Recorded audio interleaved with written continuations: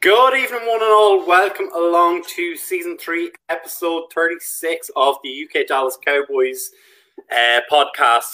Tonight I'm joined by my two Scottish compatriots, Lauren and Paul, and by the man in Yorkshire himself, and let's hope his internet connection holds up long enough for him to actually say hello, Jamie. To be fair, Bryce, sometimes you don't have a right saying that, because sometimes you're saying go that way as well. Talk about I'm just gonna... Whereas I'm going to get my licks in while I can. But how are we all doing, folks? I'm good. I'm just happy the fact that we know exactly who we're playing. I know exactly what time we're playing that. And we just need to be sure that we're no longer in regular season mode. We're now in playoff mode. Every game is filled down to the bone, smash their face in, pretty much. Absolutely.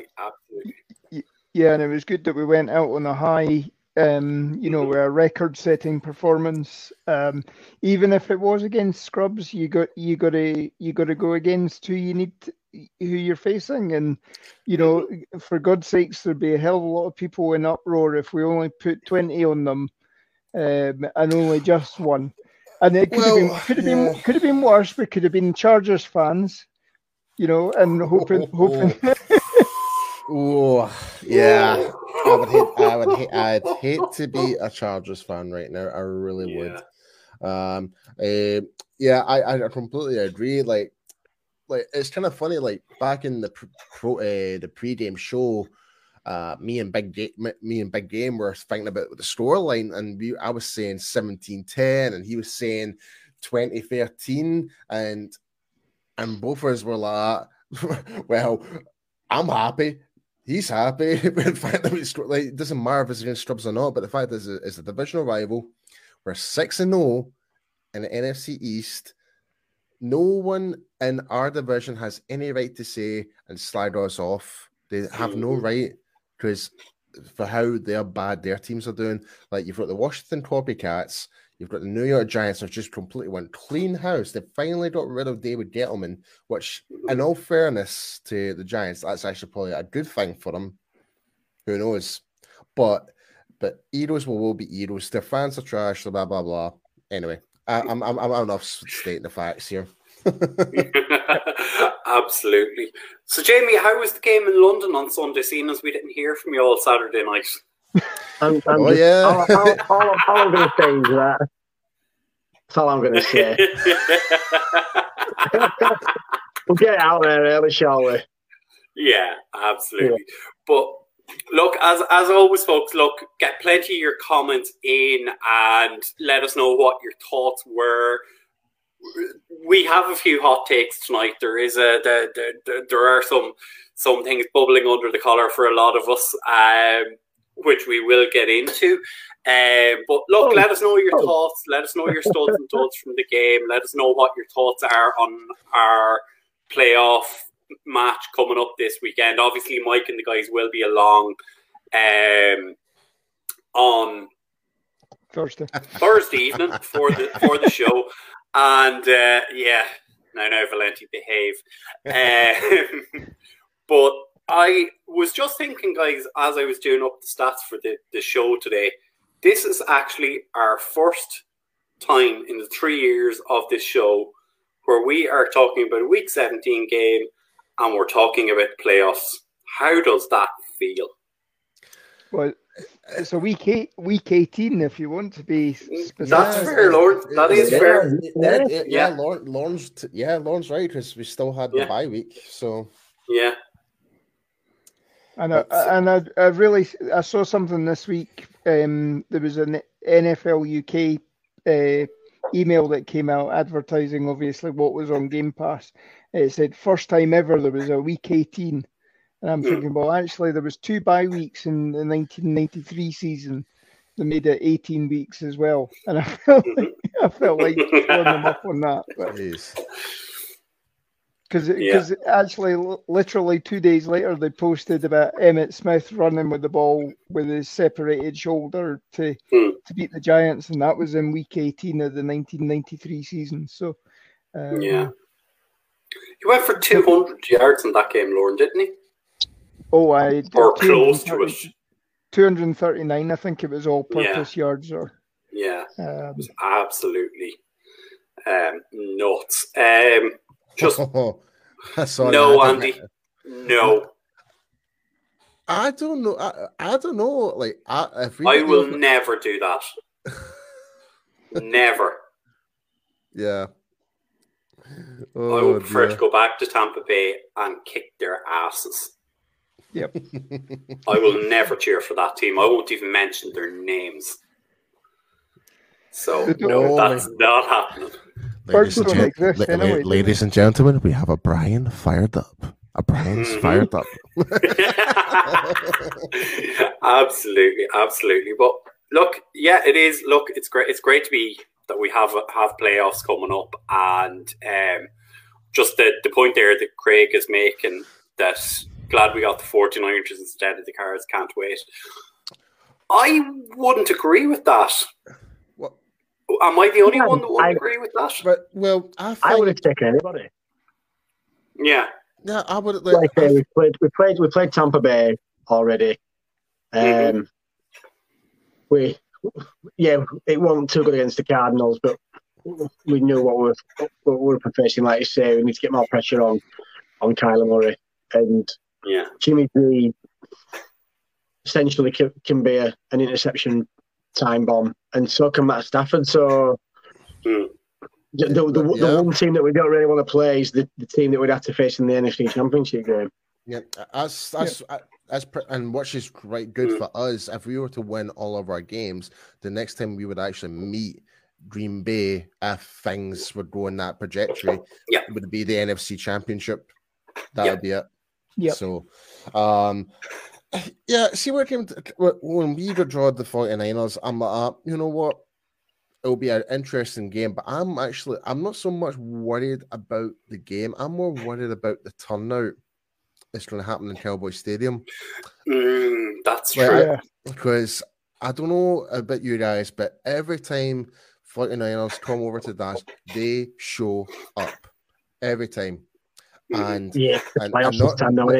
not just me notice this, but all the other content creators, from Brandon to J-Tuck to Nix to everybody, where make the comments like that. If Cowboys fans are selling their tickets to like random people, why the hell are you not going to this game?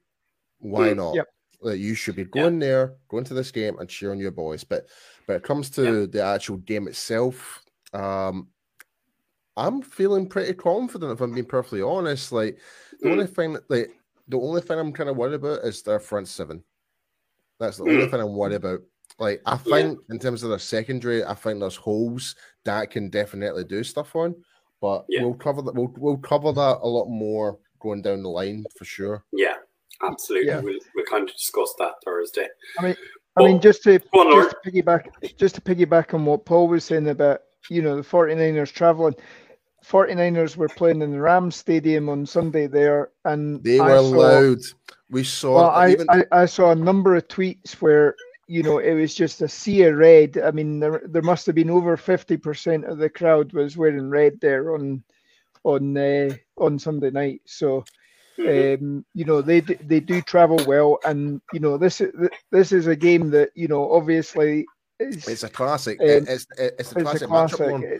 Like it goes back to the era of the 90s when you had Dion playing for San Francisco, Jerry Rice was playing and stuff like that, and we had Irvin, Smith, and Aitman. It kind of goes back to that, but it's not. Well, the matchup is a classic, but I wouldn't say the lineup is a classic when you compare the two teams, like from those eras to now. Like, I would say we have the more talent in the team, but you don't know what's going to happen. Like, it's any given Sunday. Yeah. Look, not to get too far off track, because as we say, the guys will be talking about this on Thursday evening's show. Kind of to recap what happened at the weekend. We beat that team at their dump. We beat them 51-26. We finished 12-5 on the season. We won the NFC East, number 3 ranked team. And the one thing 6-0 on the NFC East. The one thing I had to laugh when I was doing these stats, they said there was a full capacity crowd at the game. Now, I mean, I could see thousands and blocks of empty seats, but they said they had a full house. Yeah, but apparently the Eagles fans went dressed as Seasod, and that's what I heard. No, I'll tell you, Brian, and this is not fat shaming, but one Eagle fan can fit up to 2 seats.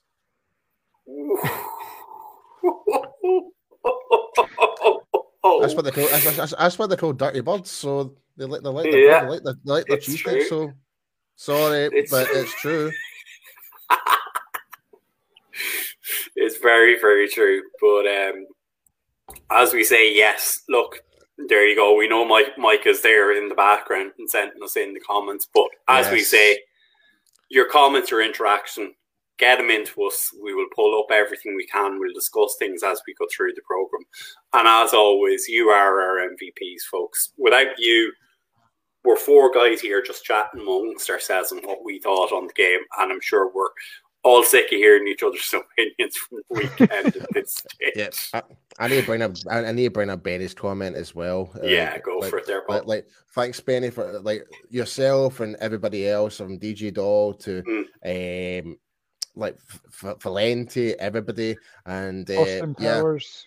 Austin, everybody, it's came on the show, everyone brand new. I could go through all the names. I'm trying to see how, also Joe from Italy, Andy, Craig, the list goes on and on. You guys are the MVPs of the show. If it wasn't for you guys, we, like Brian's just saying, we're just four regular guys talking about the show. Yeah, absolutely. But before we go much further, let's break it down and let's talk.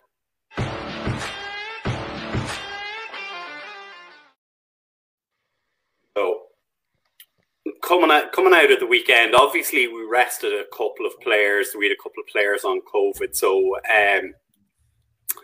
you can see there that we did secure the 3 seed.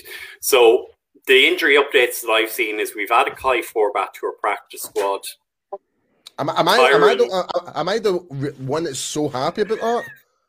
Oh no, definitely. I mean, this is a time we need a trusted kicker, and obviously Fassel was talking yesterday. I don't know if you've caught the I saw it, and I'm sorry, but I'm shocked by that statement. If I'm being perfectly honest. Yeah. It's till now that you just realised. Come on. Yeah. Oh. But and anyway, he's undergoing. He's going to do some psychological stuff this week to try and get him to stop thinking about everything, so that he can just focus on doing his job. So, that just seems a bit. What does Greg Sutherland need? Actual stereo foam headphones to cancel the noise when he's doing a kick? I mean, what else does he need? I understand the pressures of a kicker, and yes, kickers are people. I get that, and you need a tremendous leg to kick the ball from over 50 yards, the amount of torque and power in that. But come on. It's when it comes when it comes to the longer field goals, Greg's great, but it seems to be the more easier opportunities, from extra points to 25-yard field goals, 29-yard. You're ones he should be making easily, just like that. It should be drilled in, and and Greg, and if he's been playing and. We've always said this here in UK Cowboys: if you're injured, don't play. Get someone else in, because then there's that risk. And if Greg's been injured all this whole time and he's cost us a few games, I would not want him on that starting. I would not want him on the field against the 49ers. I'm sorry, I'm going off on a tangent here, but no, totally okay. Makes total sense. As we said, there was a few guys missed out on Saturday, rested sort of COVID just in case. So we do expect Tyron Smith, Micah Parsons, Trayvon Diggs, and Donovan Wilson will all be back on Sunday. We will also have, sorry, who is the other one? Yeah. David. Yeah, absolutely. Blake Jarwin actually made his comeback against that team on Saturday night and looked reasonably good. So that always helps. The team on Saturday also set multiple different records, not just Cowboys records, NFL records, you know, and I think it's time we gave this team a bit of appreciation for what they've done during this season. Absolutely. They have had 22 players score a touchdown, which is an NFL record. As you can see there, Corey Clement, Ito Smith and Jaquan Hardy added to the 19 who'd already scored. Dak broke the single season passing record in 16 games, folks, not 17. And we were the first team to ever have a 4,000-yard passer, a 1,000-yard rusher, a 1,000-yard receiver, a defensive player with 10 sacks, and a defensive player with 10-plus interceptions. And yet, people are still complaining. I mean, I can understand why, because the Eagles, it was a second team. But what you just stated there, Brian, like, my only, like, so what came from, before we were talking about the pre-game, when it came to the Eagles, it was more so, do we play our starters? And my answer was, yes, we need to play them because of the slump of that Cardinals game that we had. We need to get them back into back in that mindset of that moving the ball forward, try and get Zeke into that momentum going forward. And we saw that from Zeke. We saw that from Dak. We saw that from a variety of players. Dalton Schultz, again, like, he was there. Like, he was a wee bit incognito for the past couple of weeks, to be perfectly honest. But we finally saw the offense. Like, you can call it against the B team, whatever. You call it as you want. It's still a rival game. I don't care how you want to sugarcoat it or not. There should be no complaining of it. Like, the fact is, like if you want to moan at someone, moan at the Eagles. Like, would you really want the Eagles to have their best players on the field? Hell no. You want to absolutely go to their field and smash their face in every single time with your best players available. And I don't care if they're backups or not. Make them pay for it. Make them pay. That's just me. Yeah. And I mean, Jamie, even defensively, we did start some of our young guys. I mean, Nashawn Wright, Kelvin Joseph, they got fairly extensive work. That's great, because that means, should the worst come to the worst, and, you know, we need injury cover during the playoffs, these guys aren't coming in and looking like deer in the headlights. You know, the intensity between regular season and postseason stuff is that much. It's another level up. So, you know, these guys, you know, if they were deer in the headlights in a regular season game, to go to a postseason game and make your first start, that would be quite some feat, you know. You only have to look at, you know, obviously 40 years ago, the catch with Everson Walls. Everson Walls had the 11 interceptions that season, but, you know, he, even if you listen to Mick Shots, he'll tell you the postseason was a completely different, you know, it was a step up for him and the guys in that, you know, and obviously, hopefully we get some revenge for 40 years ago, but Go on, Jamie. You're itching there, eh? No, I was just listening to what Lon was saying, but like you say, it's like certain teams in the Premier League. I mean, fans are never happy, but that's true. The best way to think about it is you've gone into the playoffs on the back of it wasn't even a big win. You went into the backyard of your most hated rivals, give them an ass spanking on a 50 burger in their own backyard the week before the playoffs with your stars. Like Lon said, some of the younger players, some of the backups got in and performed, got some yards, got some vital snaps. What more could you ask for? And like Paul said, you don't care if they put their second team out. Everyone despises the Eagles. They got their asses handed to them.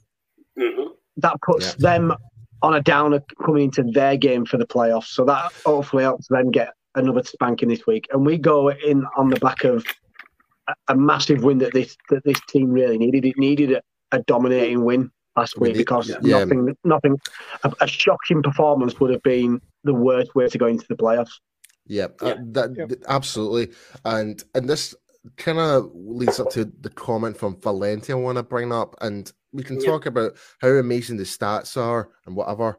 But I do tend to agree with Valenti is saying here. I will take a Super Bowl all over stats any given day, and I totally agree. But at the same time, we still need to kind of appreciate for what the offense has done. But at the same time, the main goal is get past 49ers, get past whoever the next person is, and get our way to that Super Bowl and get that sixth ring. You just look in the off season. No one does an America's game. How would you call it? Documentary. That's it. An America's game documentary on teams that played well.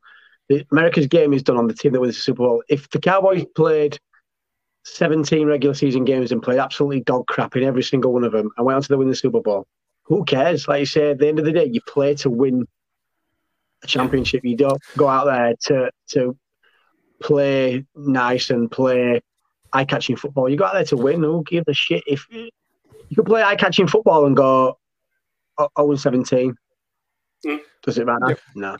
Listen, I think we might have another controversial comment, and I think this kind of follows up to what Andy was saying in regards to the Eagles. If we want them to beat Tampa, it's like, so we can beat them, shut up their mouth. But here's the thing, though, that all depends on the Rams and Cardinals game as well. Like whoever that last seed is.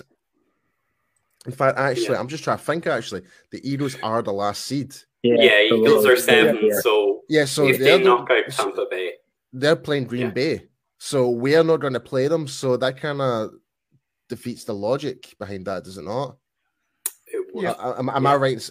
If Tampa wins, then obviously they don't play. It's all based on 4th, 5th, and 7th rankings. So that's Rams, Cardinals, and Eagles. Basically, the Green Bay play the lowest ranked.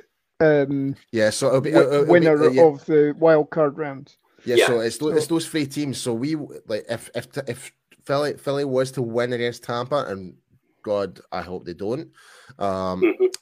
We won't be playing them. It will be Green Bay, and it's either Cardinals, Rams, or Eagles. That's the teams that Green Bay will be matched up against. Yeah, absolutely. But point we kind of have in there in terms of, as we say, the stats, and like, look, none of us are saying just because we've done all these amazing things on the stat sheet that's great. We still all, at the end of the day, care about winning matches and would forgo all of that. But you still need to take the time to appreciate what we've done. And as we say, a 4,000-yard passer, 1,000-yard rusher, 1,000-yard receiver, guy with 10+ sacks, guy with 10+ interceptions. It's never been done before. You know, that needs to be recognized. Yeah, but then, and not to kind of be the miserable one in the room, but if we don't get past this week, then what does it matter? And I'm not saying that those stats aren't something to look back on, but would you rather have all those stats and not go to the Super Bowl, or have none of them in the top 10 and go as far as we can? Like I say, no, it sounds really miserable. And it's nice to see that we've got these stats, but if we go out this weekend, it don't really give a shit, does it? The season's over and it's a long all season, and then what we're doing on this program is from next week. We're talking about the draft. But we're not going out this weekend, Jamie. Oh, yeah, but you know what I mean? It's like, let's just, I mean, it's all good and well, but I'd rather I'd trade those stats for a long playoff. No, absolutely. I don't think anyone would disagree with you on that at all. It's just maybe taking, a little bit of perspective and going, hey, like the two things don't have to be mutually exclusive. We can have all those stats and still make a long playoff run. Mm. That's all we want to see. You know, I get your point that you're making in terms of it doesn't mean much if we go out on on Sunday. We're not going to go out on Sunday. We're going to win. It's as simple as that. Oh yeah, I think we're going to win, but yeah. Right, can I so I just want to reiterate the playoff picture here. So as it stands, right? So we've got obviously number 1 seed Packers 2, Bucks, Cowboys 3, Rams 4. So that's your top 4 who won the conferences. So 5, 6, and 7, Cardinals, 49ers, and Eagles, right? So in this scenario, right, obviously the Green Bay Packers will get the lowest ranked team that's actually won their game. Like going through past the wild card. So even if the Eagles win, they're playing Green Bay. We are not playing the Eagles by any means. Yeah. Right. So if the 49ers win, no 49ers. If the Cardinals win and beats the Rams, and then if Bucks beat the Eagles, then it's Cardinals versus Green Bay. Like I'm just trying to like rough edge all the different scenarios, but either way, we have no way of matching up with the Eagles in the playoffs, unfortunately. Which I would love at the same time because we can put a second beatdown on them, but it's not the case. Hold on, Paul. We could host them in the NFC Championship game. Yep. Oh no!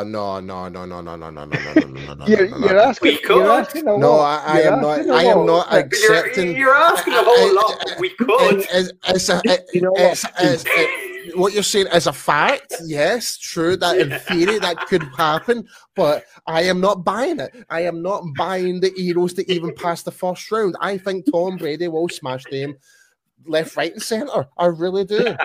You know what?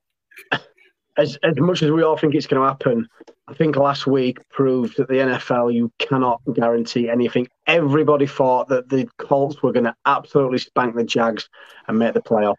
And the Colts got turned over. So as much as I agree, I never say never. Yeah. Any given Sunday. I still cannot believe the Colts did not make the playoffs. That is shocking. And let's not forget we were seconds away from the Steelers being out of the playoffs. Yeah. Like the only result that could have taken the Steelers out of the playoffs was a tie, and we were seconds away from it. So anything can happen in this league, folks. And if only the Chargers coach hadn't called a timeout. Yeah. I cannot stand the Steelers as well.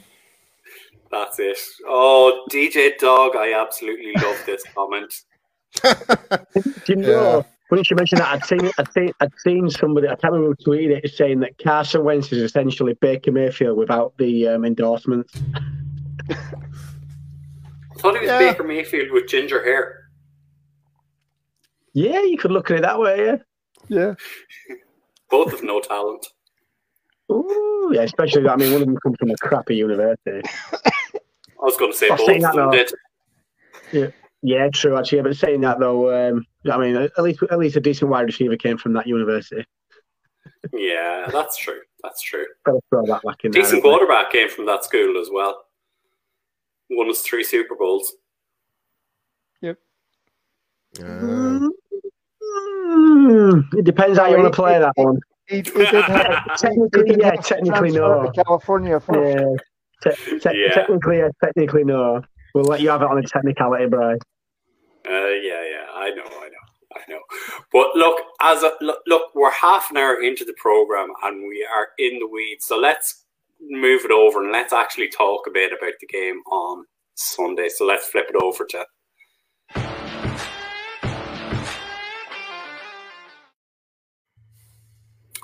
So offensively, a 50 burger was raised. How do you feel about that? And especially given what had happened the previous week. I will say it is an improvement. I still say that we could still done a lot more damage with that like early on in the game. I felt as though we were still a little bit rough on the edges in the first half. But when it came to the third quarter, and then when Tap came off, it's like it was like a free for all pretty much. But I will say it is an improvement. There are still things I think we'll still need to adjust and fix, especially in the offensive line, which is something we've all talked about all season. But overall, I'm happy and content, but I'm more I'm trying to find the right word here. Not worried, but I'm just I'm feeling a wee bit apprehensive to how we're going to approach when it comes to this 49ers front seven, if you know. Yeah. I mean, Milton Williams was looking like Fletcher Cox out there at points. And I think he is going to be a good player in this league, but you know, some of the things he was doing against, I think he was also up. Well, I think by the time he was in, it was McGovern that he was playing left guard. Sorry, no, right guard. No, right guard. Yeah, right guard. And you know, he was manhandling McGovern, which you know is a bit of a concern. And you know, even in the first half, I think Dak was running around quite a bit. He was having to keep mobile. You know, the pressure was coming as well. But I mean, the fact that Zeke looked, you know, Zeke had a 26-yarder. Zeke looked as if he had that burst. You know, if that had been a game that we needed to win, and you know, we needed to put the ball in Zeke's hands, that I think he would have gone over 100 yards, no problem. I mean, especially if you saw the way that obviously Ito Smith and Corey Clement and Jaquan Hardy were running as well. I mean, you know, that 22-yarder from Jaquan Hardy to become the 22nd player. I mean, I thought that was quite good. That, you know, the amount of yards matched the number of players that scored a TD. But you know, it's certainly promising. And hopefully, you know, one of the goals that the offense had was to come in and look sharp.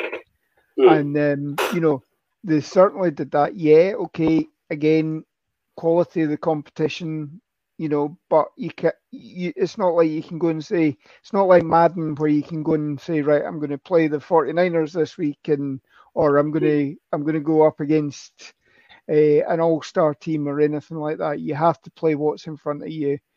We did that. We were crisp. There were a few question mark calls, but you know, in general, we came out. The only potential injuries we have is Keanu Neal, but you know, everybody got playing time. You know, everybody got to sharpen their skills, and I think you know, we should feel that the confidence is there for going into next week. Yeah, I think as well it shows that we've got depth there. Yeah. A lot of people, like, if you look at the kind of the stats for CeeDee Lamb and for that play from Lamb was fantastic. From Amari Cooper, it shows that if this week the Niners double team those guys, that we know that Cedric Wilson is going to be a dependable, reliable option. I mean, he smashed it this week. 119 yards for 2 touchdowns, targeted 6 times and 5 receptions. So I mean, that's wide receiver one stuff, is that? So you know you've got that, and then Lon just touched it there. I mean, Clement, Hardy, Smith, they all got in on the act, got some big yards. Zeke looked like the old Zeke, and just to touch on Hardy, it's one of them.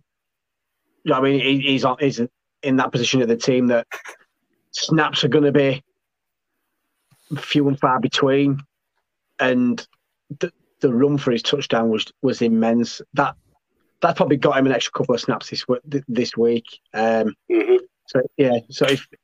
if the Niners want to take out Zeke out of the game, want to take out our top 2 receivers, we're going to have a lot of players that are going to be able to handle the rock and get some good yards and get us in some good field positions. Yeah. And just want to bring up a point, and I know this is going to look like, Joe, we're jumping on you again, and we're not. That, not complaining about 50 points, but we did score against their backups. Our last 3 touchdowns were pretty much our backups against their backups. So it's not really a fair comparison to make.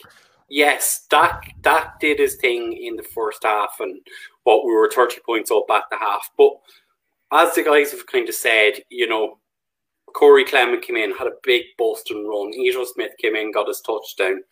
Jaquan Hardy came in, big bust and run as well, and got his touchdown. So that's our 3rd, 4th, and 5th choice running backs getting in for touchdown. Don't forget, Brian, the first time we played the Eagles, we won 41-21. Like we even smashed them even back at home as well, and that was when they had the full-on team as well. So, any way we can shape this is like any of our divisional rivals have no say. Even if they had backups, they didn't have their quarterback. Like, I'm sorry, but they had excuses. Like for the majority, we we didn't have that Dak last year, but we still tried to compete. I think so.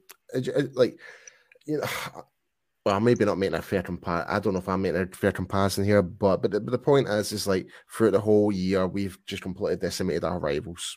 That's the end game, Yep. Yeah, 100%. It's like that Bill Belichick thing. Do your job. Yep. And everybody to a man on Saturday night did their job. They did what they were supposed to. When they got their touches, they took advantage.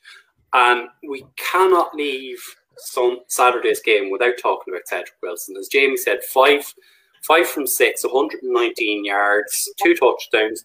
That's our wide receiver 4. And that is the numbers he's putting up. Schultz came in and did his thing. I think that's quite funny that you just mentioned Bill Belichick and his whole mantra when it comes to the Patriots is do your job.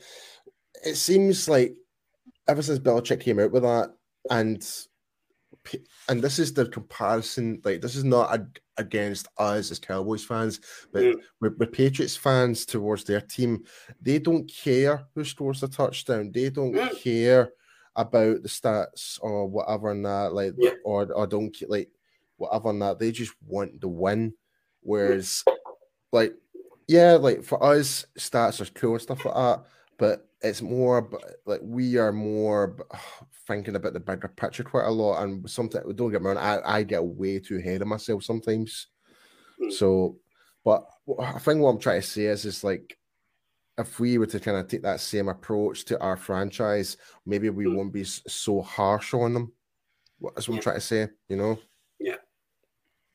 Yeah, and I mean, it obviously gives us a dilemma. We talked last week about Michael Gallup going down injured. He's a free agent next season.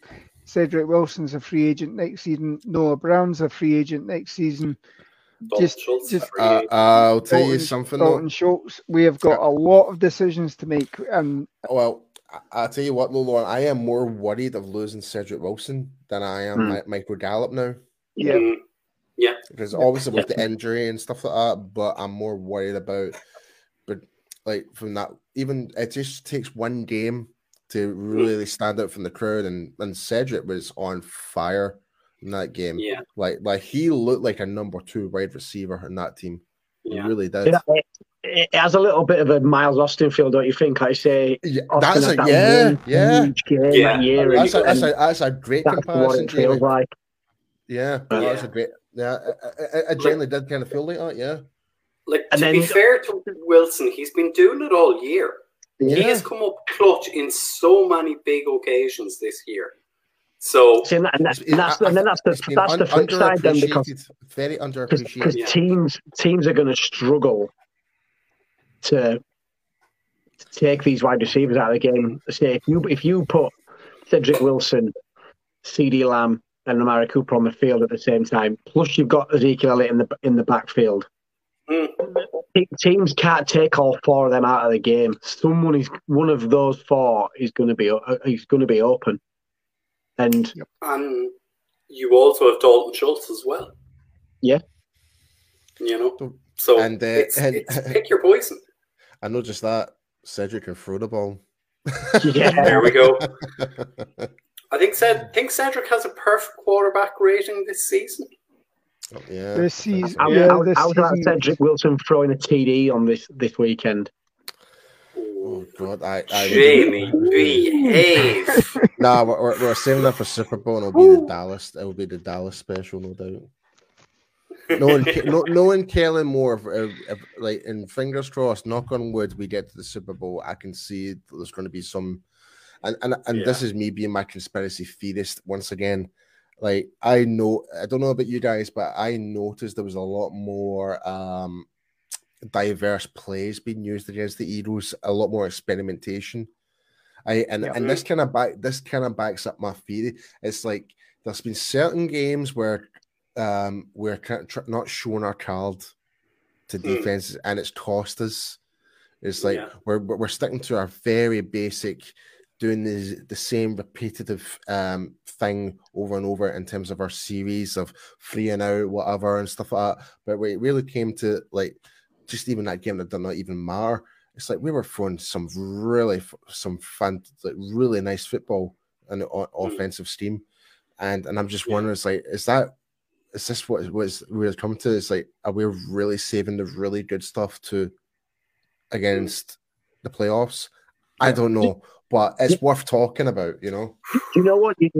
You're probably right. And just to flip back to kind of which Super Bowl was it now? Dog, I will take that bet. Sorry, Jamie. I'll take that bet. Honestly, dog, I am with you on that 100%. I am, yeah. Like, sign me up to that. I think would it be the Super Bowl win over the Bills, and I think Jimmy Johnson said, didn't he, that I think he'd just been watching some random news channel, and they've been doing they were doing the shuffle pass, and they'd not played it all year. So teams definitely do it, Paul. I agree there. Teams definitely do it. They've held some stuff back, and it's on purpose, like you say, because you want, like you say, now you're in one and done mode. So you've got to bring something a little bit fruity to the table. Because the reason I say this, and Lauren, I'm pretty sure you can back me up on this. Like, see, when it, like, because me and Lauren played for our respective teams, Edinburgh and East Kilbride. But when you start off with a basic package, and as the season goes along, you bring new installs into your offense or new defensive schemes to kind of, like, based on, like, schemes of who you're playing against and whatever, and that, and try and like expand your offensive horizons. And I think that's what might be the case in this scenario, where, like, they're doing all these nice plays in practice, but they're not showing it out on the main public yet till it's really necessary. So, and I don't know, like, I'm pure, like, my cogs are turning, like, left, right, and center. I'm just like, I want to believe that's the case, but at the same time, I don't know. Yeah. I mean, you look at the Cowboys Super Bowls in the 70s, and there was always, at least, you know, Tom Landry used to go for exotics all the time. I mean, Robert Newhouse throwing a touchdown pass on a fullback option in Super Bowl 12. You've got the shotguns, the Butch Johnson catch that, you know, probably wouldn't have been ruled a catch nowadays. Scored in that game as well. You know, there's all sorts of things, and it as Paul says, you set things up by getting the basics set up. We used to run a counter tray run, and by the end of the season, guys were seeing that, you know, they could almost tell when we were going to run that. So we then brought in something that gave them the look that we were going to run that. The same scheme, but you ran a different play from that. We ran a pass off that. So obviously that then brings your defense up, going, all right, they're going to run this, bring the safety up for and you're like, run support, and there you go. And you know, that got our wide receiver sneaking right through past the safety. And, you know, we got touchdowns off of that. So, Everybody is calling their shot tonight. Valenti has just come in with a Dak to Wilson. And hey, Wilson I'll take that too. Touchdown. Yeah, why not? I'll take that too. Like, you see what we want. We want this kind of confidence from everybody going into this weekend. I think when it comes you to said the C word. Yeah, confidence is on par. It's on par, not high yet. Don't not high yet. say the C No. word. Which C word are you That's talking gotten about? us into trouble before. Never mind, Jimmy. Never mind. Never But yeah, like when it comes to that was Graham that kept on saying that in that particular episode. Yeah, in all fairness, it was mostly Graham that kept mostly saying that one line, and then Mike tried to make me say it, and when I said it, that's when it really fell apart. Yeah, and then it started at Kansas, and it started in Thanksgiving, so that's why we completely ditched it. Dan Reeves, Dan Reeves passed away last week, so great memory there that he did throw the fullback touchdown to Lance Rensel in the Ice Bowl game. Ralph Neely also passed away this week as well. He was a great offensive lineman in the 70s and early 80s, I think. So just to go back on a point there that Jamie kind of mentioned earlier on, and Joe has kind of brought it up here. So it'd be nice if Zeke had a fullback like Moose Johnson blocking like he had for Emmett. And it's one thing I've noticed in recent weeks with Zeke.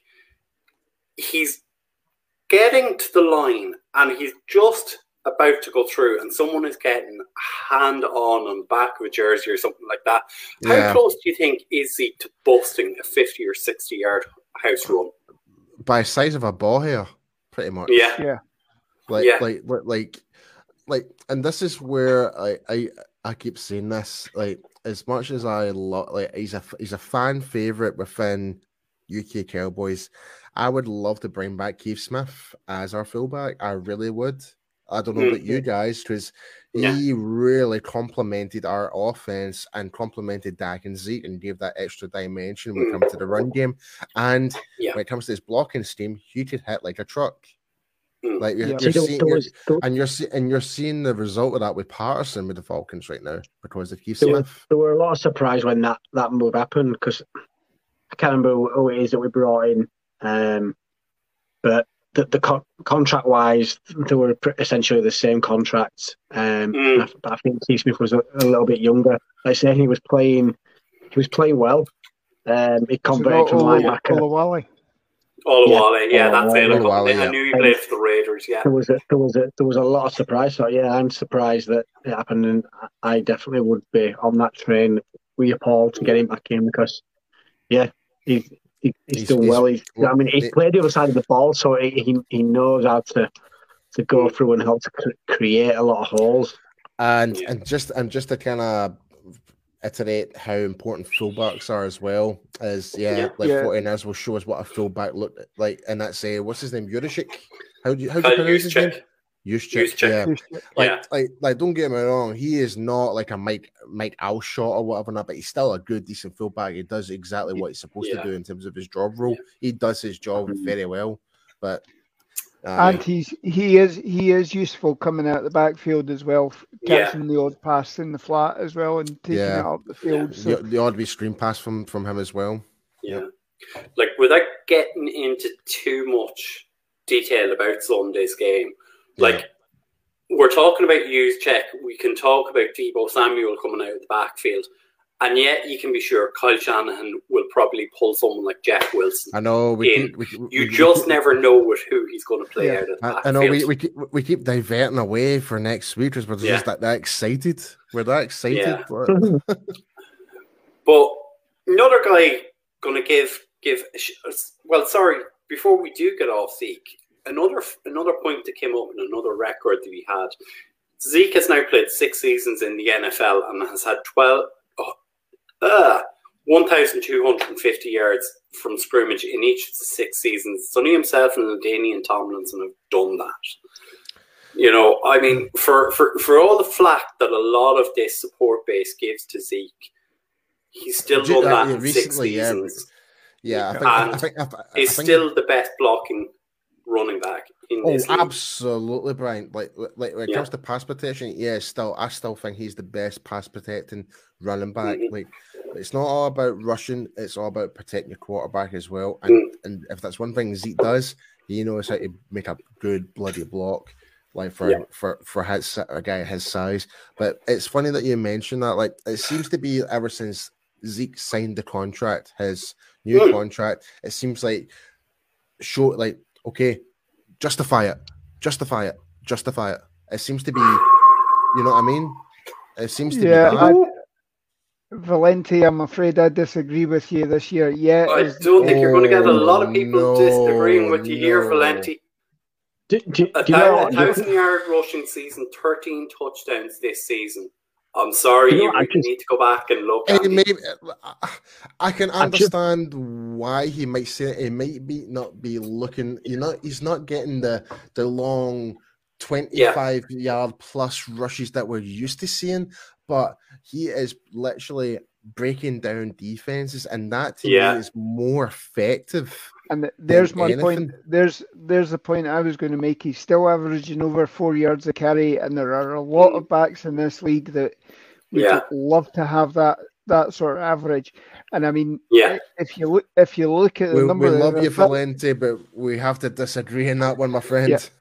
You look at the number of 1,000-yard receivers, 1,000-yard rushers this year. It's an all-time low. So much so that Derek Henry, who hasn't played week 8, has 935 yards and is in the top 10 for rushing this year. Yeah, I mean that just goes to show how much of a passing league this has become. Yeah. And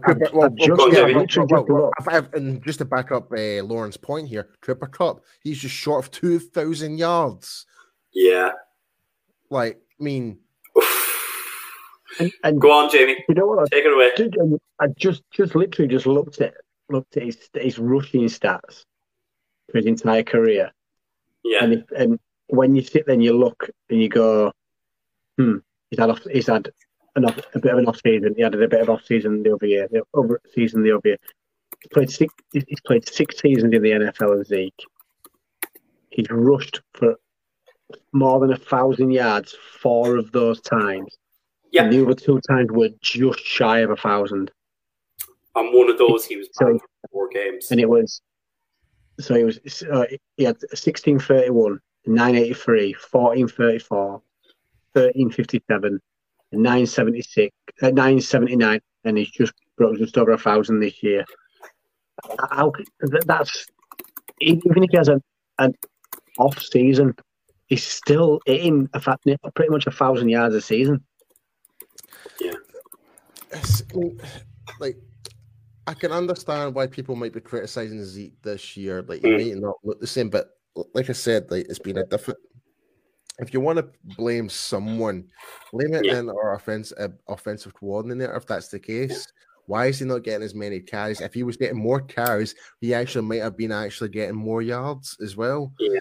And so, if I just jump in here, Paul, just for a second, and Andy, I'm not having a go at you when I say this, right? That he's not Derrick Henry. Zeke is not Derrick Henry. If you look, they did actually pull up a stat on this year, or on Saturday night, and said that Zeke's carries this year were about 240, right? Yeah. Derrick Henry carries the ball nearly 400 times a year. So no, you're not comparing like Derrick Henry doesn't have a Tony Pollard, a thunder and lightning effect at running back. Derrick Henry is the offense of the Tennessee Titans. So it's not really fair to say he's no Derrick Henry, because you're not comparing like when you make that comparison. And throw it out, if you look at all the different running backs in the league, Saquon Barkley, injured, not the same player. Is Derrick Henry going to be the same player now he's had this injury? Maybe not. The Panthers, Christian McCaffrey, arguably top 3 running back in the league. Apparently he's on the block this year. Yeah. Now, if these all pro, these amazing running backs, you don't put them on the block. You build your team on them. Zeke's been the offense has been built around Zeke and his strengths from day one. Zeke's never been anywhere close to the block, even when he had all this off-field issues. Derrick Henry's a brilliant running back, but I would still take Zeke over Derrick Henry just because Zeke is a more well-rounded player on rushing and in receiving. See, I'm the same. Andy's come back with this, and I would say that our offense has changed considerably in the years that Zeke has been in the league. I mean, we've gone from Linehan's offense, which was, particularly back in those days as well, we still had running game Moses as our offensive line coach. And, the focus there for Jason Garrett was obviously establish the run, get the pass off the back of that. This has completely changed, and this is more of a Kellen Moore, a Mike McCarthy offense. Mike McCarthy's running backs. Yes, Aaron Jones always, or whoever was the Green Bay running back, always seemed to pick on our defense and always seemed to put up rushing yardage against in those games against us. But I mean, other than that, their offensive game was always pass, and use the running backs catching passes out of the backfield, more like the West Coast style of offense that it has been in the in McCarthy's breeding throughout the coaching. Well, do you know what would be a good stat to look at? Go on, Jamie. I'll bring you in a sec, Paul.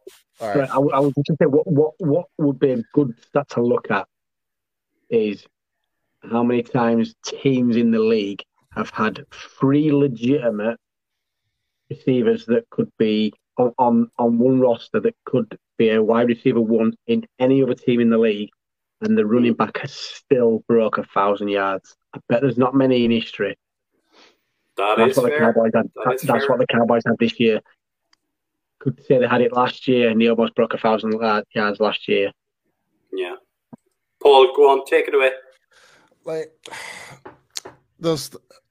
You can talk about Zeke and stuff like that. There's been a lot of surprise elements who the Russian leaders are. There's been running backs that should have done better, that haven't performed, and one name is standing in my mind is one player you would expect to be brilliant this year would have been Alvin Kamara, and he's not really produced.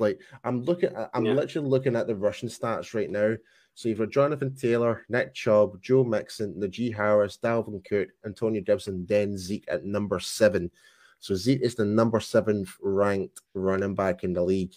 Now, Paul, if I ask you a question, if you can see this on the stats that are there, how many carries has each of those players got? Over 200. I'm guessing most of those guys carried over 300 times. All of them carried more than the big one. Yeah. Zeke has definitely got the least. Jonathan Taylor has got the most by, hold on, let me just reiterate that statistic. Yeah. So Chubb with 228. So Jonathan Taylor, 332. Najee Harris is second with 307. Joe Mixon, 292. Gibson, 258. Cook, 249. Kamara, 240. He's been the biggest disappointment this year. And Zeke by 237. Yeah. And the only person lower attempts that's actually higher. Nick Chubb.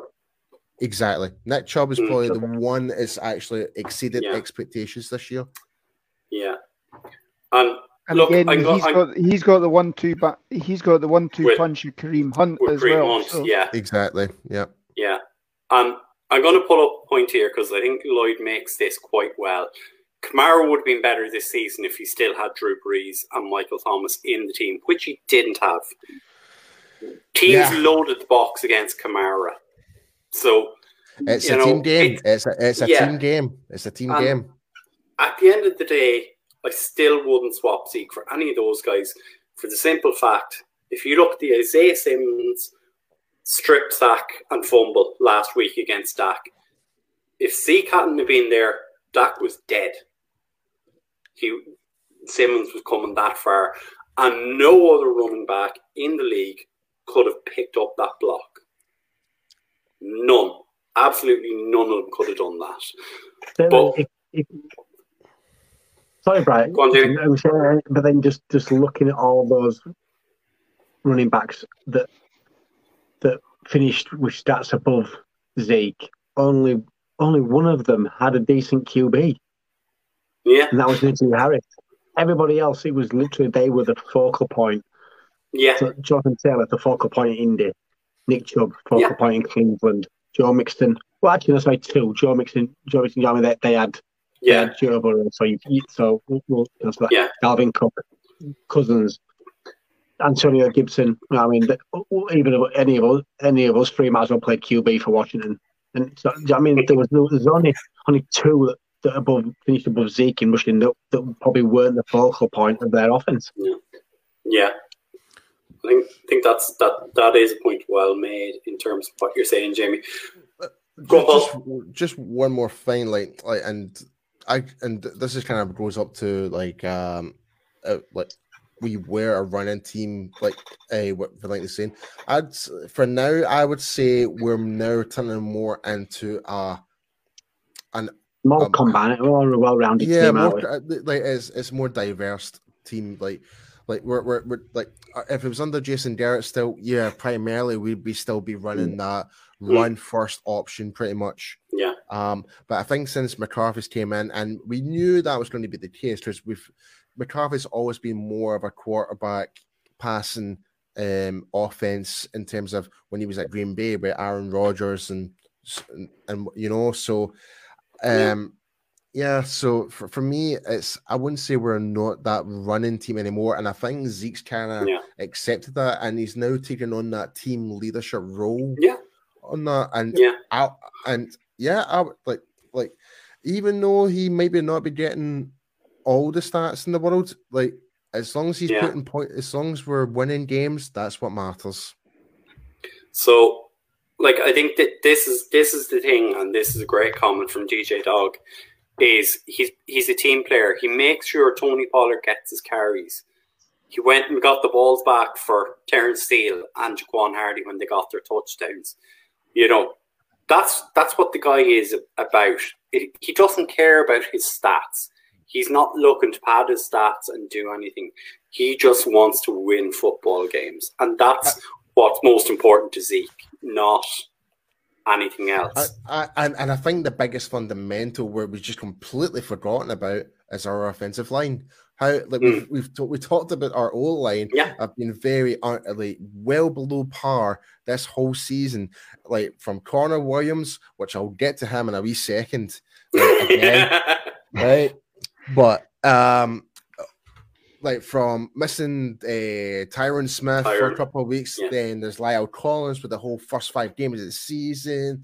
There's the whole situation with Bayard has been very inconsistent. This is opening a whole new can of worms, but this overall affects the run game. If offensive linemen are not making the proper blocks and making making blocks that they should have been done with ease from their assignment and completely doing the wrong, completely different thing from double blocking and completely missed their different assignment, then you're bound to get your running back hitting at the line of scrimmage. That's all. And there was another point I made there. It's would we trade Zeke for Henry? I would say no, because obviously right now Henry's just coming back from an injury. I'm trying from general perspective, he's coming back from a massive injury. We don't know what the situation is with Derrick Henry, blah blah blah. But I'd still and plus, if we were to try and trade away Zeke, I don't know what that would do in terms of cap or anything like that. I don't know. Titans will be one and done in the playoffs. That's a great comment. That's a great comment, Andy. I just want to make one comment before we move on and talk about the offensive line. one of the reasons Jonathan Taylor this year has performed so well, and Lauren, I think you know where I'm going with this. O-line. O-line. How much have Indianapolis invested in first-round picks in their O-line? Quentin Nelson, the best right guard in the league. Yeah, he's actually he's above Zach Martin right now. As much as I hate him, as much as I hate to admit that, I love Zach Martin with every inch of my heart. But Quentin Nelson is. Sorry, Quentin Nelson is the left guard actually. So we can say best left guard. Yeah. No, I think he's left guard. Is he?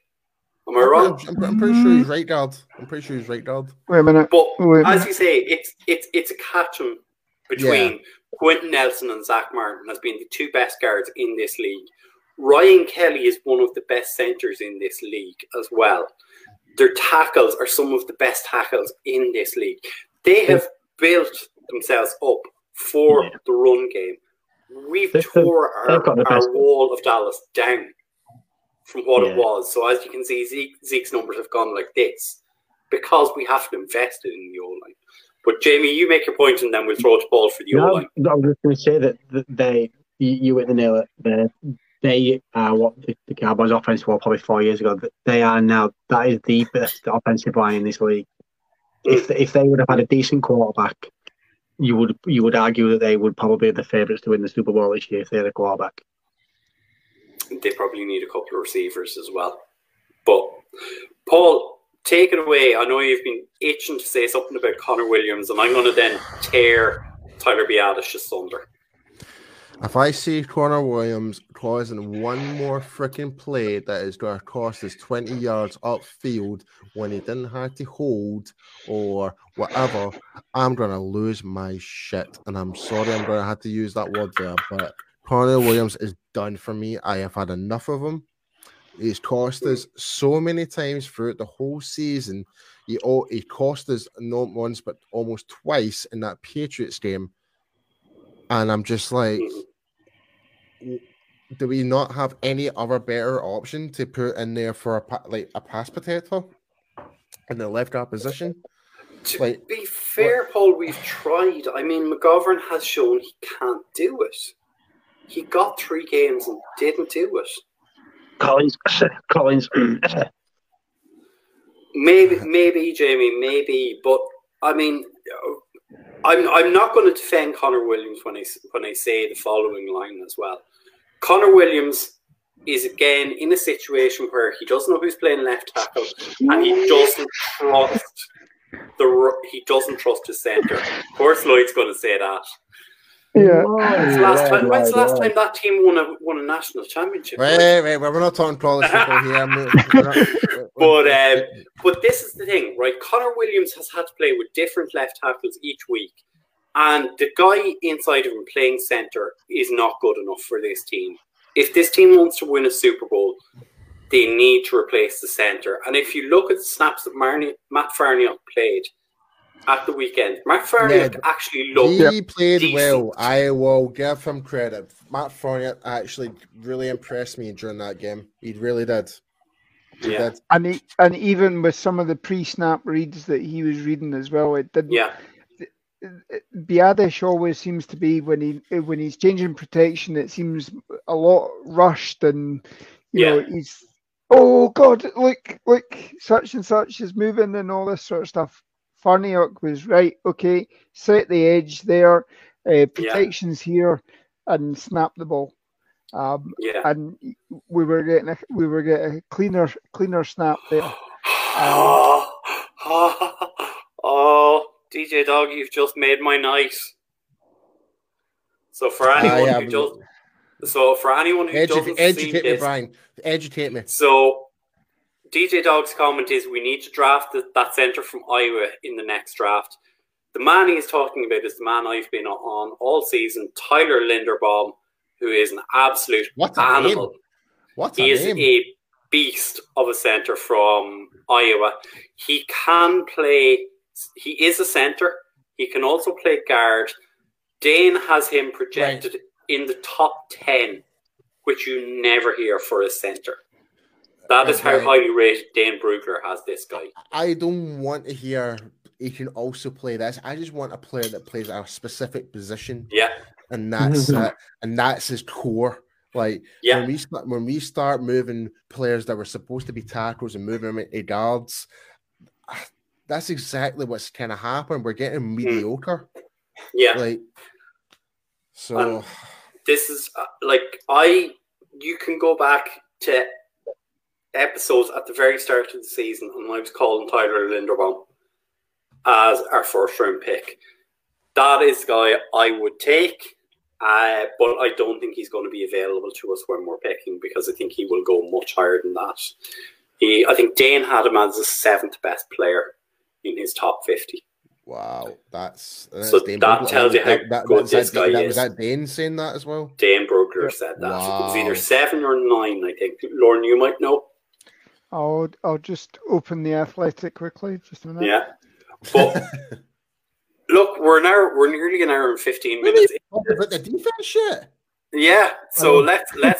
Mike is gonna kill us.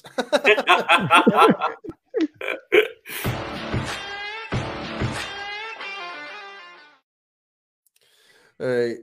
Okay. So defense. Yeah. First drive. I'll say this. First drive, god awful. Rest of the game, no complaints. Really, yeah. I can't really complain about the rest of the game. But that first drive was god awful. Yeah, like they needed a serious kick in the pants after that first drive. Oh, absolutely. They did turn around. Just to say, on our private chat within the Cowboys admins here, Brian was going off on one. He's like, that was a terrible drive. Ah. And I was like, yeah, I completely agree. That was absolutely terrible. But look, I think the one person that we all want to talk about from Saturday night's game, Kelvin Joseph, and the impressions we've had from him in the last 3 or 4 games. Anyone want to take that one? Lauren? Okay, I'll go with that. I think he's actually he's stepped up. He's played well. I think he's he could do with getting behind Anthony Brown on using the jugs machine, because he's had a couple of dropped picks this season in the last couple of games. But I mean, I thought he played coverage really well, and I think if he can build on that for next season, our defensive secondary, at least the cornerbacks, are going to be good. We maybe don't. Anthony Brown's obviously in the final year of next year of his contract. We could maybe part company with him if we need to. Jordan Lewis, I think, was a bit spotty. So Nashawn Wright, I thought, played well as well. So these guys, that they're coming in and stepping up. So you could be playing these guys. Question is, what sort of defense are we going to be playing next year? Are we going to have our defensive coordinator back? Don't say it, Lauren. Don't say it. No. Part of me wants to say, the comments he's made in the last couple of weeks saying that he's having so much fun here, he might actually just turn around and say, say, look, thank you, I've explored options, but I want to stay here. Jerry might open his checkbook. I don't know, Lauren. Redo the contract, but I don't know, Lauren. But for the Dolphins, who just sacked a coach who was actually really good for the fit of the team, got rid of him, and they want to bring. And their organization, their GM's just an absolute freaking idiot who seems to be, they're getting rid of all the best players. It seems to be like the next Houston Texans by the looks of it. And then you've got the Jacksonville Jaguars, again, terrible organization, terrible management. If I was a head coach, I wouldn't want to go there. It's like, because for all you're pretty much one and done going to these teams. Yeah. Unless there's an actual brand new structural change within these organizations, but the organizations have not changed. Yeah, they're just trying to bring someone else in. Like it's like a feeding frenzy with these teams, Yeah. DJ Dog is agreeing with you and saying Don't understand getting fired, shaking my head. Honestly, I cannot believe Brian Flores. Like, he will be the first coach to get picked up easily. Like, I think, like, there's talk about Chicago and there's talk about the Vikings. I'm no one going off a tangent, but I think those two places will be the top destinations for Brian Flores. Brian Flores, yeah. Yeah. Like, before we kind of get into the defense, let's have a little chat about Dan Quinn. And one of the things that we did have said to us, or that we said during the game, was that Kellen Moore took a 2-hour interview with the Jaguars on Friday night, and Dan Quinn spent a lot of the previous week preparing him for that. So for me, that sounds like a guy who I don't think is leaving Dallas. Yeah. Like, so I can't see him leaving. I think a lot of people said Jerry will open the cash book to keep Kellen Moore around. I think there's more chance he'll open the checkbook to keep Dan Quinn around, because if we change from Dan Quinn, we're going on to a fourth defensive coordinator in 4 years. We had last year's draft, which was effectively an awful lot of what Dan Quinn likes in defenders, and you don't know what you're going to get. So I think Dan Quinn's staying around. I think so. I would say Kellen Moore's probably the more question mark about the two of them, for sure. But I am tend to be on the agreement. I think we will still see both of them here. I think they're just doing the whole interviews just to say they're putting names in the hat, just to kind of make speculation, try and get other names that people don't consider and get them hired instead. Like, mind the whole scenario when it came to when we were looking for a new head coach. There was Lincoln Riley and all that stuff. There was all that talk, but eventually we actually decided to go with Mike McCarthy, which made sense. So, now they'll both be back next year. Jerry won't let either of them go. He'll let them interview. That's just the process. And a lot of clubs in other sports are like it. If you don't let if you don't let staff interview elsewhere, they're not going to come to you because they know you're going to stick them in. It's just a natural process. They'll be both back next year. Yeah. Here's the thing, though, Jamie. Here's the thing, and I think this is what Jerry and Stephen are thinking right now. Is that if it's like they're happy of how the coaches are this year, they want to try and keep that relationship going. So if a team was to come over, offer Kellen Moore, say for example, I don't know what the wages are for NFL coaches or whatever not, but say for example they offer Kellen Moore $10 million to be the next NFL head coach for Jacksonville. So it's like, okay, well, we value more than that. We're going to give you a 11.5 just to be an offensive coordinator. Yeah, you know what I mean? Like I think that's what Jerry and Stephen are now in that situation. And there's no salary cap when it comes to coaches, so they can offer stupid amounts of money to keep these coaches here. Yeah, like if you look at the guys who are going to be available for head coaching positions, obviously Brian Flores is going to be available. Joe Judge is going to be available. David Culley's available. There's talk Josh McDaniels is in the running for the Houston Texans role. So Eric Bieniemy has to somehow get a role this year. Well, that's been discussed recently. Yeah. It's Bellamy. Greg Roman has to get a head coaching job. Eric Bellamy will be a head coach at some point. Yeah. So you have names there that will get them. So I can see where Jamie's going in terms of Kellen Moore will be back. But Lauren, go on, jump in there. I was going to say the other one that's been talked about, and again, he has history with Dallas as well, is Matt Eberflus, the defensive coordinator for the Colts. He's been linked to a few of the jobs as well. And I think Mike Zimmer will get another job somewhere as well. Maybe not as I don't think he'll be back as a head coach, though. I think he'll be more. Do you think so? I think he might get back as a head coach, but if we were to lose one of our coordinators, I would not have a problem with Mike Zimmer being in Dallas.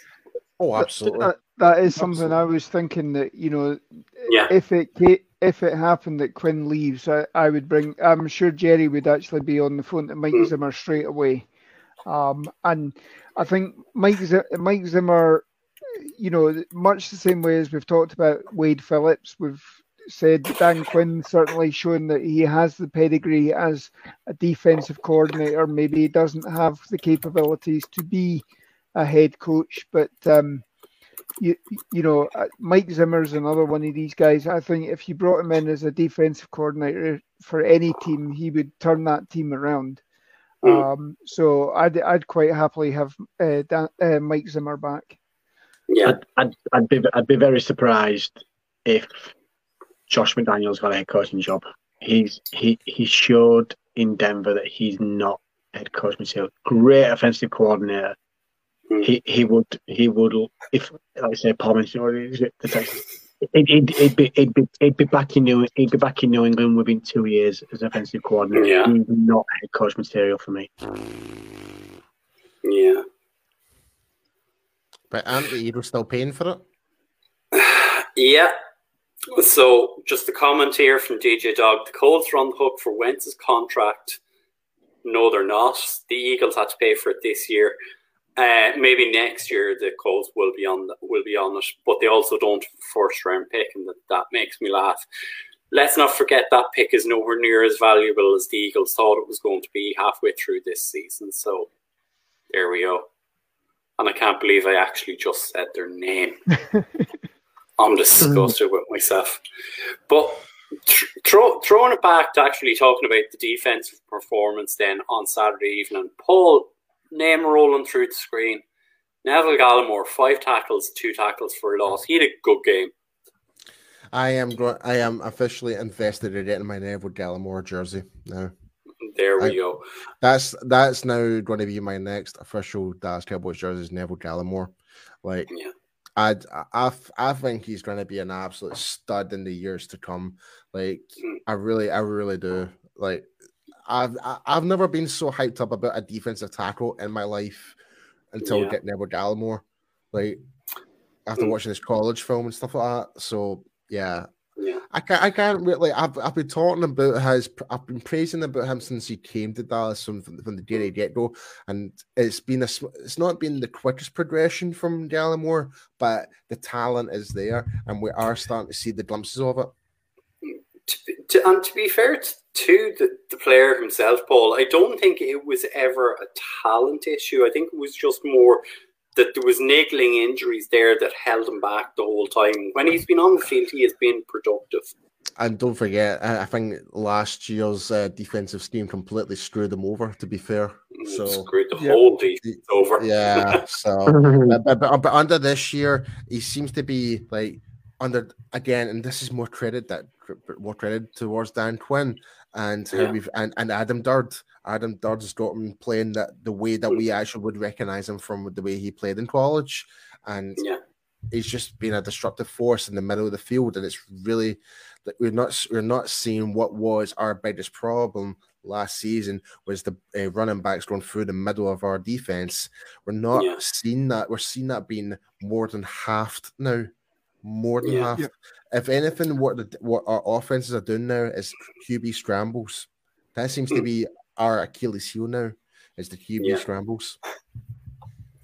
Yeah, and I mean, if you look at Tristan Hill as well, Tristan Hill, yes, he was on the outside looking in because he was obviously starting on the PUP list this year. When he got activated and before Gallimore came back as well, he came in with fire in his pants.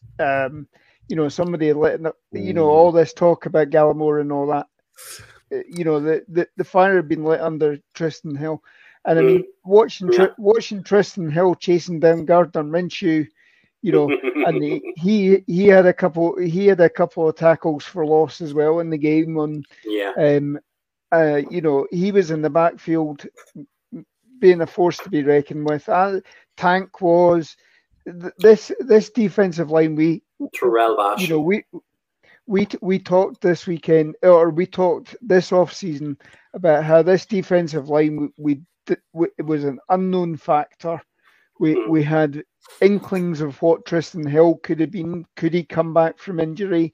We knew what Gallimore was once we'd got rid of the big fridge progress stopper that was. I'm not mentioning it, Paul. I'm not mentioning the progress stopper that was on the field last season for the first bit. We didn't know what we had. We didn't know how Carlos Watkins would fit. We didn't know how Brent Urban would fit in. And all of these guys, I mean, we've got decisions. You talk about the decisions we've got to make at receiver. You've got decisions to make at defensive tackle because Urban's free agent. Watkins is a free agent this year as well. Again, you're probably talking that we've only got Gallimore and we've got Tristan Hill for one more year. We've got lots of decisions. Yeah, you've got Golston coming up. You got Odighizuwa as well. This defense. Now, the one slight concern is that Philadelphia did seem to be rushing the ball against us this week. You could say that. You could say the lack of having Parsons there and relying on Keanu Neal, who I'm afraid has been a bit of a bust for us this season. We thought he'd be coming in and obviously knowing what Dan Quinn's scheme was, but Dan Quinn's scheme has changed. He was a 4-3 guy. It's been more 3-4 if anything this year. It hasn't fit Keanu Neal properly this year. But we have had issues with the run defense at points. We have leaked a few long runs, and if any team is going to take advantage of that, it's a Shanahan team that we're going to be facing this weekend. So hopefully the fact that Parsons is back, that stiffens it up a little bit. But the defense played adequately, and I mean, at no point once we got, I remember just before halftime, we were talking that we were going to go. Wow! So I really wanted him to stay. Hold on, we need to verify that. Hold on a minute. I was just waiting for Lauren to finish up because I had actually had two pieces of information. So Joe Judge is the first piece, and the second piece then is that the Broncos will have new owners this summer. New owners. That's been in the pipeline, on it. That one. Yeah. So what does that mean? Is like John Elway's gone or what? John Elway is. I think he's even higher than GM at this stage. He's kind of a president or something like that. Yeah. But it will be a new ownership. But the new ownership is still hiring, though. It's still the Boland family. Mostly. But obviously they were looking. They didn't have the same passion that Pat Boland, is it? I want to say Pat Boland. That's it. Since the father died last year. Yeah. So change of ownership coming there. So it is breaking. Joe Judge, Rappaport is reporting that. I've just seen Adam Scheffner's tweet there. Damn it! Damn! There's one name that keeps flicking across the bottom. Go on, Jamie. Bring it. Take it home. There's one name that keeps flashing across the bottom, and I'm a little bit disappointed because nobody mentioned him, and these kind of the guys that help fill the roster. Luke Gifford, he's had a quietly pretty decent season when he come in. Wasn't expected to do a lot, but he had a fairly good game on the weekend, and he's been steady all year. And those are the kind of the guys you want on a roster that take advantage of the snaps. Andy is coming back with the Savage comment. I'll double down on Andy. They still got Kenny Golladay for $17 million. They still got Saquon Barkley. Well, but Barkley's still a good player. In all fairness, he's still a good player. They've been that bad this year. When you pay a pretty much a third string wide receiver, pretty much from the Detroit Lions, to play as a number one wide receiver. It's not going to happen.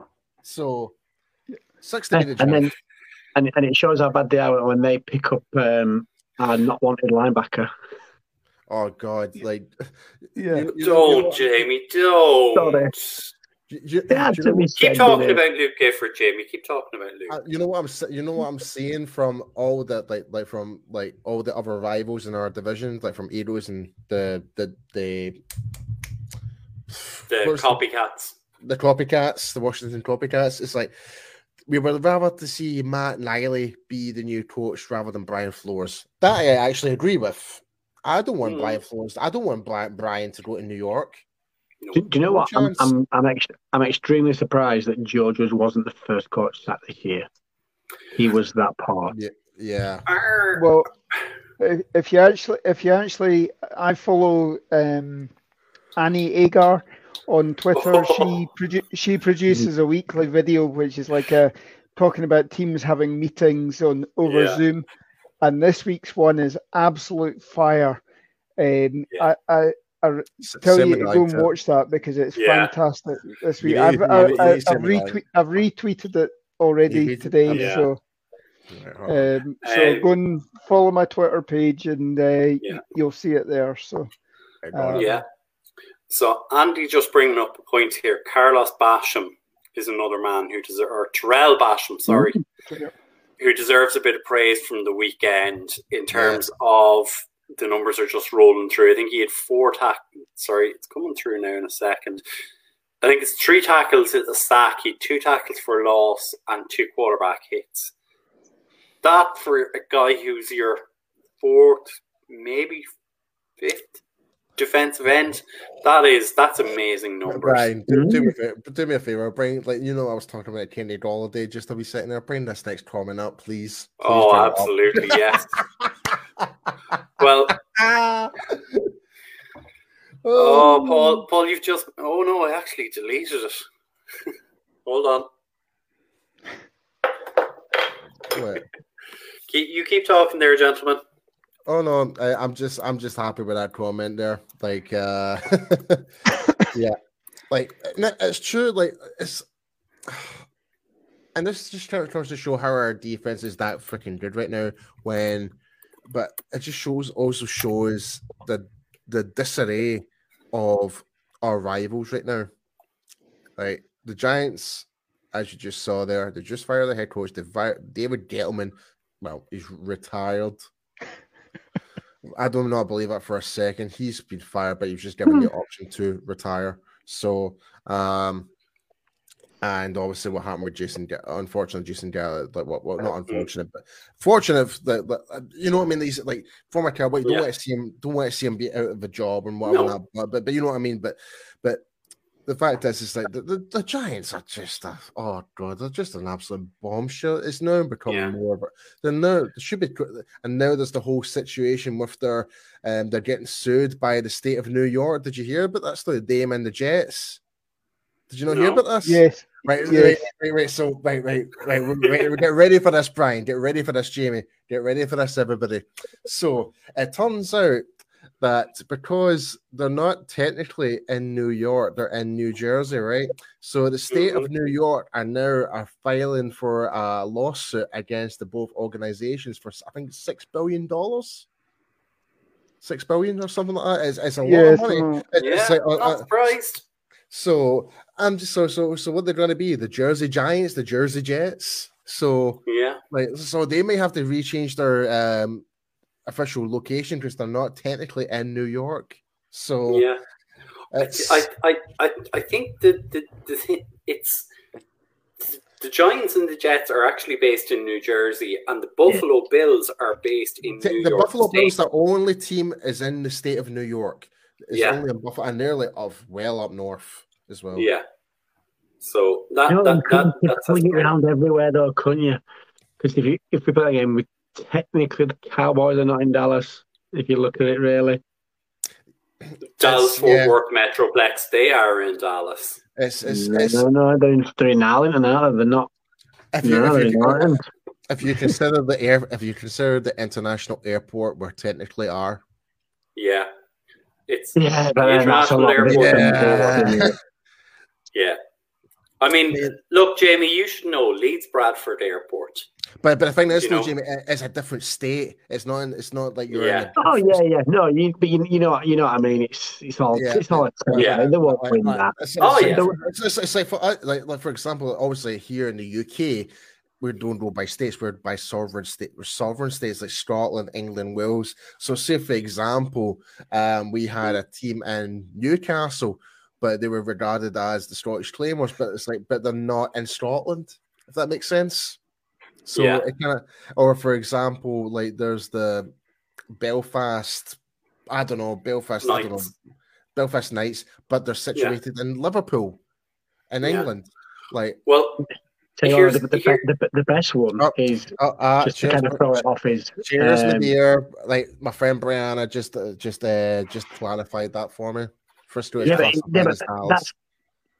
the Star. Yeah, it's the Star. Yeah. That is the training facility, though, my dear. I'll actually remind you of one. I don't know if you'll actually remember this one, but do you remember when Wimbledon used to play in the Premier League? Yes, when they had John Fashion and all that.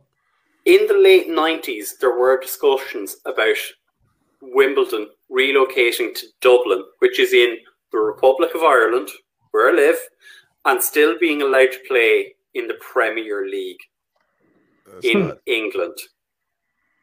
So that's more what you're talking about when you be saying, about the Giants and Jets playing the best one is. The best one is Chester City.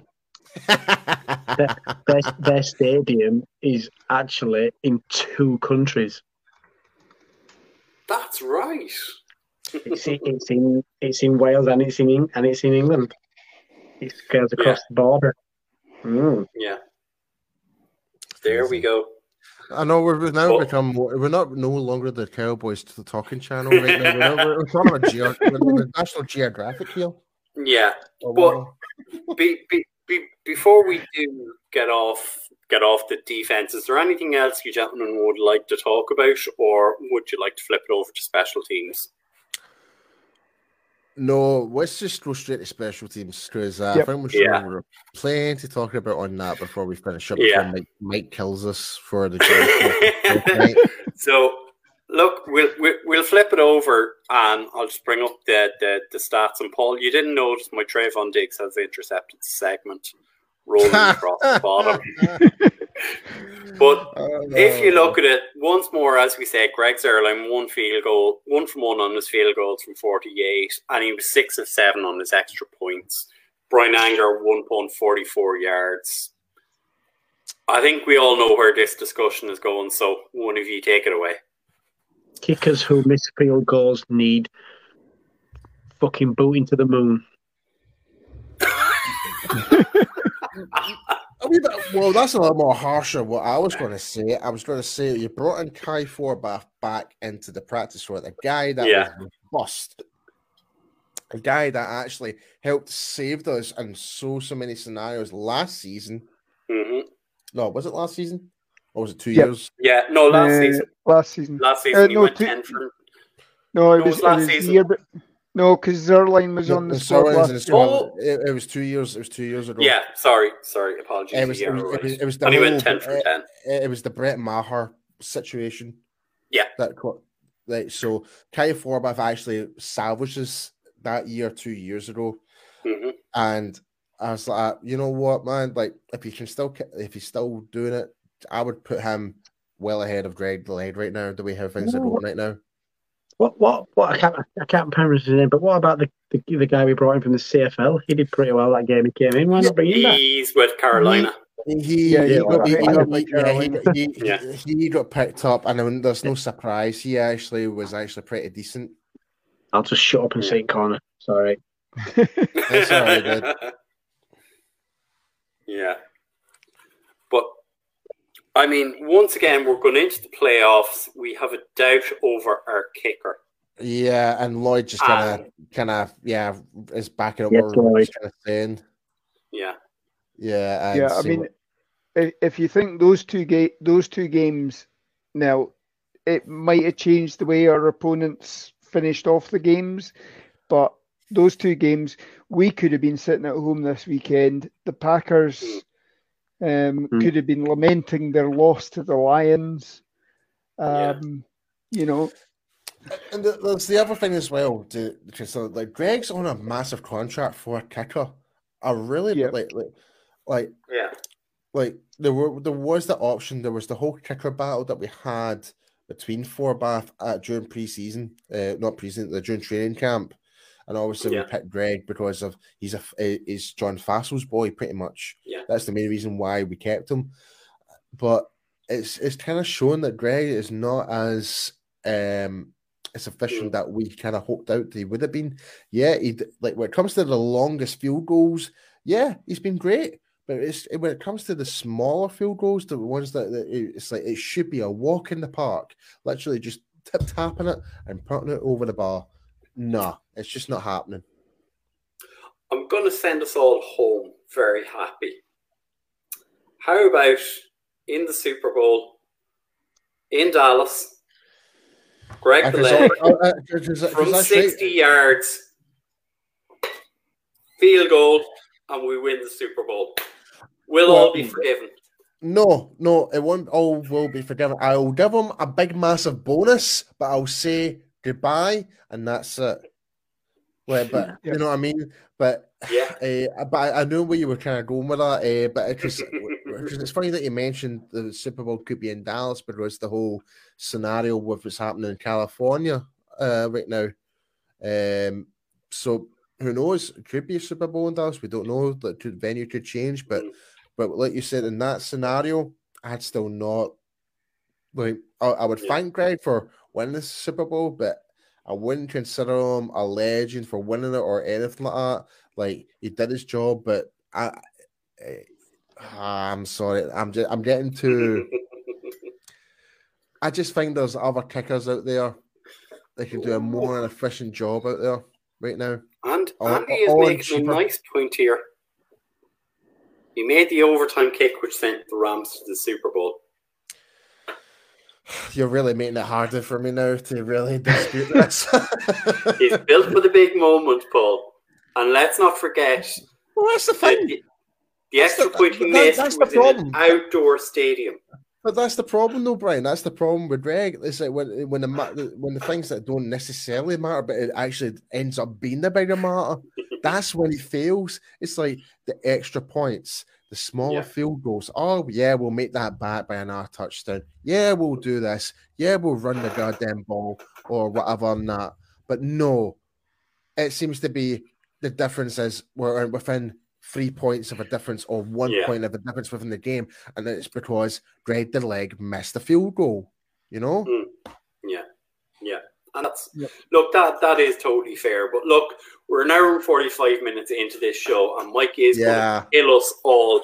So we're going to wrap it up. So, Paul, I'm going to get you to give the usual shout out to Barry and the crew at Cowboys Experience. Yes, guys. If you're planning on going to a Dallas Cowboys game this year, we've actually had a couple of inquiries for the San Francisco game already. So we already told them to go and check out Cowboys Experience, where Barry and Michael will definitely help you out with regards to game day packages and hotels and whatever on that. As they'll try and make your experience as the best it can be.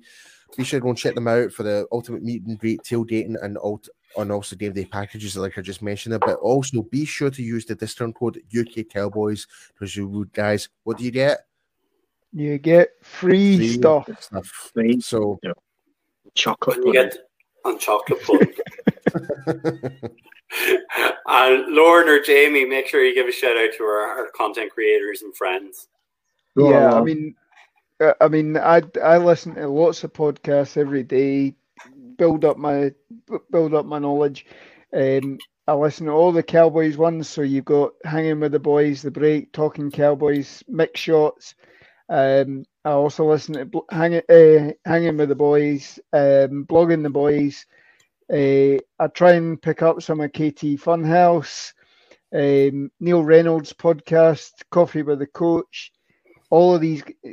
Anything that you can glean from these, will help your knowledge, help form your opinions.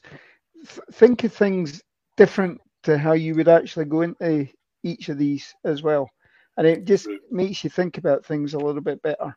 Yeah, like I will say this though, it's like don't listen to your Stephen A's or your Shannon Sharps. Like they're just there for clickbait. They don't really talk about the proper in depth of the actual team itself. They just basically dip in and dip out.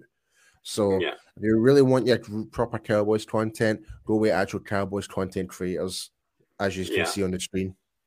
Yeah, and as we said, the likes of Big Game James, who was on with us there last Thursday to preview the game, Cowboys Life, Jay Tuck, Marcus, and Lone Nation, Bluff City Cowboy. All of those people are worth a watch. Make sure you tune in and listen to those. But as we say, we're now 47 minutes in at this stage, and we are going to wrap up. So, gentlemen, it is a good night from me. And see you Thursday for the preview show. Yep, I'm going to say I think this is the longest show we've ever done. So yeah, I will finish off. We've done a 2-hour one. Oh, we have it. Oh no, we're the draft show. We've done a 24-hour one as well. I'm a daddy. I'm an absolute daddy. Well, that's definitely home time for me. I'm off to go and get drunk. I'll see you later. Peace out. Have a good rest of the week, guys. We're all on the weekend. All right. Good night, folks. Make sure you tune in 9 o'clock for Mike and the team for the preview show. Good night.